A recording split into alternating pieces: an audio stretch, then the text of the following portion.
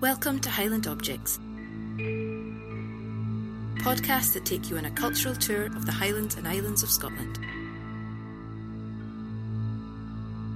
Follow us on Twitter and Facebook at Highland Objects or visit the website highlandobjects.wordpress.com. Podcast 11, the Rosemarkie Pictish Cross Slab.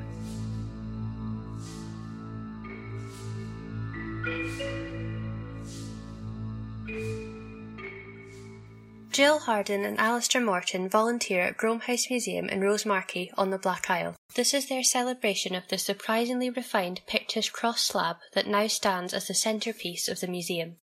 Today's location, inside a late 18th century building, is less than 100 metres from where it used to stand, outside, close to the church in the centre of the village. It really is fundamental to Rosemarkie's distinctive history. I'm standing in front of a tall, slim slab of red sandstone at Grome House Museum. The stone towers above me. It's almost 3 metres high, and yet it's only 65 to 70 centimetres across. My eyes are drawn upwards to the focal point of the slab, a small, plain, equal-armed cross. It's been carved so that it stands out from the surrounding stone. I'm looking up at the most important symbol of the Christian faith. And yet it's so small, so plain. In fact, almost everyone would have to look up to the cross. It's over 2 metres above the ground. Maybe it was this viewpoint, the upward contemplation of the cross, that was behind this part of the design of the sculpted slab. Perhaps the size of the cross is purposefully small and plain to focus the mind and thereby aid concentration on the cross, on Christ, and on his message of salvation. Letting my eyes wander, I see that all of the rest of the slab is densely covered in shallow, repetitive, interlaced patterns. In places, they're almost impossible to decipher. Does this area immediately in front of me have a frame of interlaced, elongated animals of some type? Probably. And they seem to be defining a panel of intertwining forms, so worn by time that the detail would need modern technology to bring it alive. I look again and realise that a large area of complex interlaced knotwork sits above the framed panel surrounding the plain cross. The knotwork defines and fills a repetitive sequence of circles. It's all so measured and refined. I wonder who decided to have the cross slab made. Documentary sources note that there was a bishop, Curitan, at Rosemarkie in the late 600s AD. There is no reason to think that such a significant Christian centre would not have continued into the 700s and beyond, probably until it was moved to Chanonry, now known as Fortrose, in the early 1200s. Such a centre would have needed liturgical vessels, cross slabs, sarcophagi, saintly relics, fine metalwork, and illuminated manuscripts. So, can we presume that the client for our sculpted slab was the bishop associated with the early Christian monastery or church here at Rosemarkie? Maybe. Or was the stone donated by his powerful sponsor, the king of these northern lands of Fortriu? This actually seems more likely. And if the king commissioned this sculpted stone for his bishop, is there any clue as to what they were wanting the sculptor to create? What was the intention of the imagery on the stone? The designs that I'm looking at remind me of the so-called carpet pages from illuminated manuscripts like the Lindisfarne Gospels or the Book of Kells.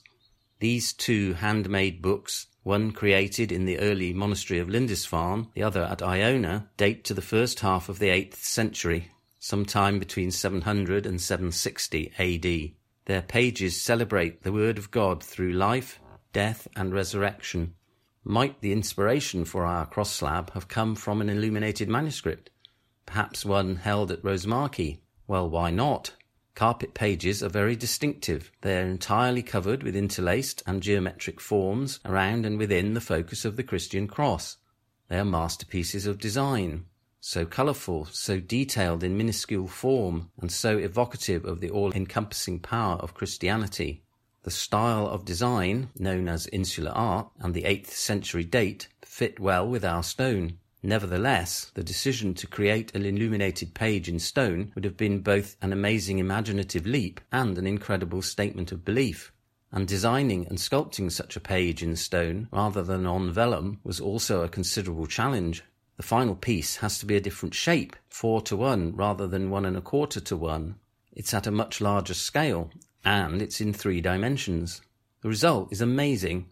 The size of the sculpted stone enables more than one person at a time to interact with it, to contemplate on and around the cross of Christ. It's so much easier to see than a page in a gospel book. And if the slab was as vibrantly coloured as a manuscript, you can imagine the stunning result, even if the pigments did have to be renewed regularly.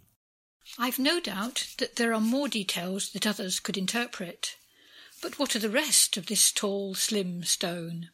Walking round to the other side is a revelation. The full width of the upper half of the slab is taken up by a panel containing 4 amazing sculpted Pictish symbols. There are 3 crescent and V rods and a double disc and Z rod, each highly developed artistically. They really are stunning. 2 intensely decorated pairs of large sculpted symbols in a single panel.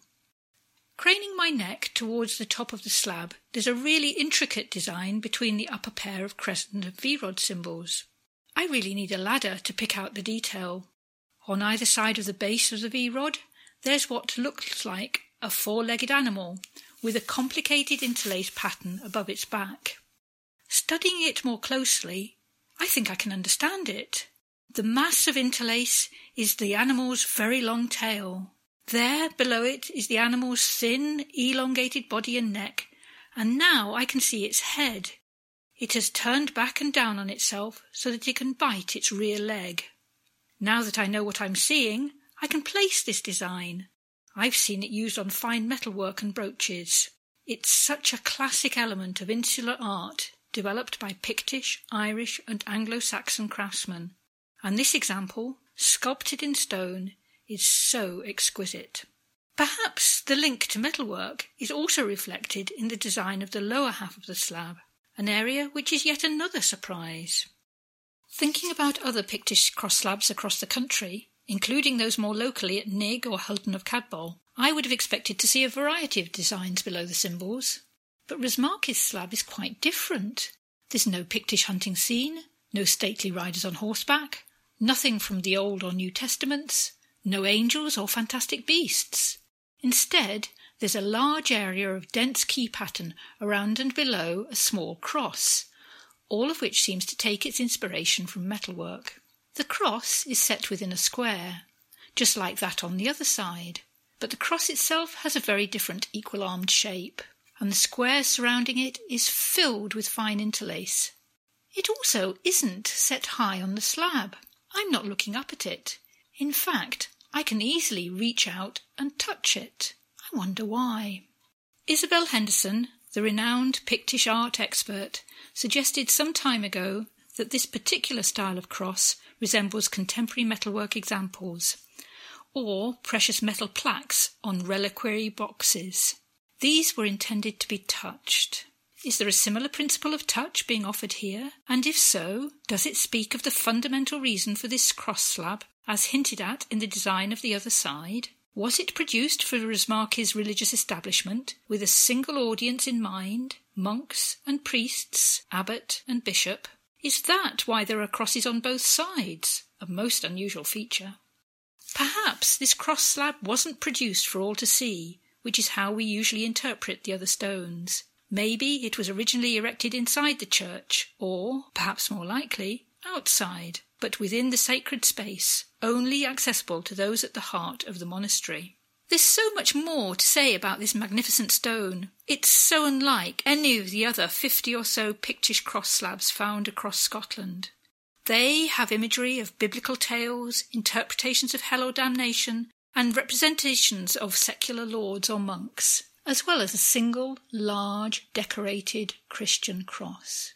You can see these details clearly on stones near here on the Tarbert Peninsula.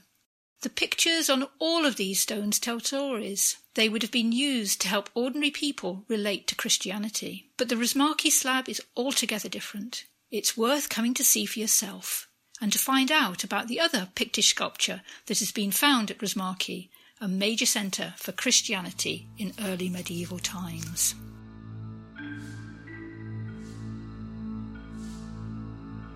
Highland Objects is brought to you by Expo North Heritage, which is supported by Museums and Heritage Highland, Museums Galleries Scotland, Creative Scotland, Highlands and Islands Enterprise and Historic Environment Scotland.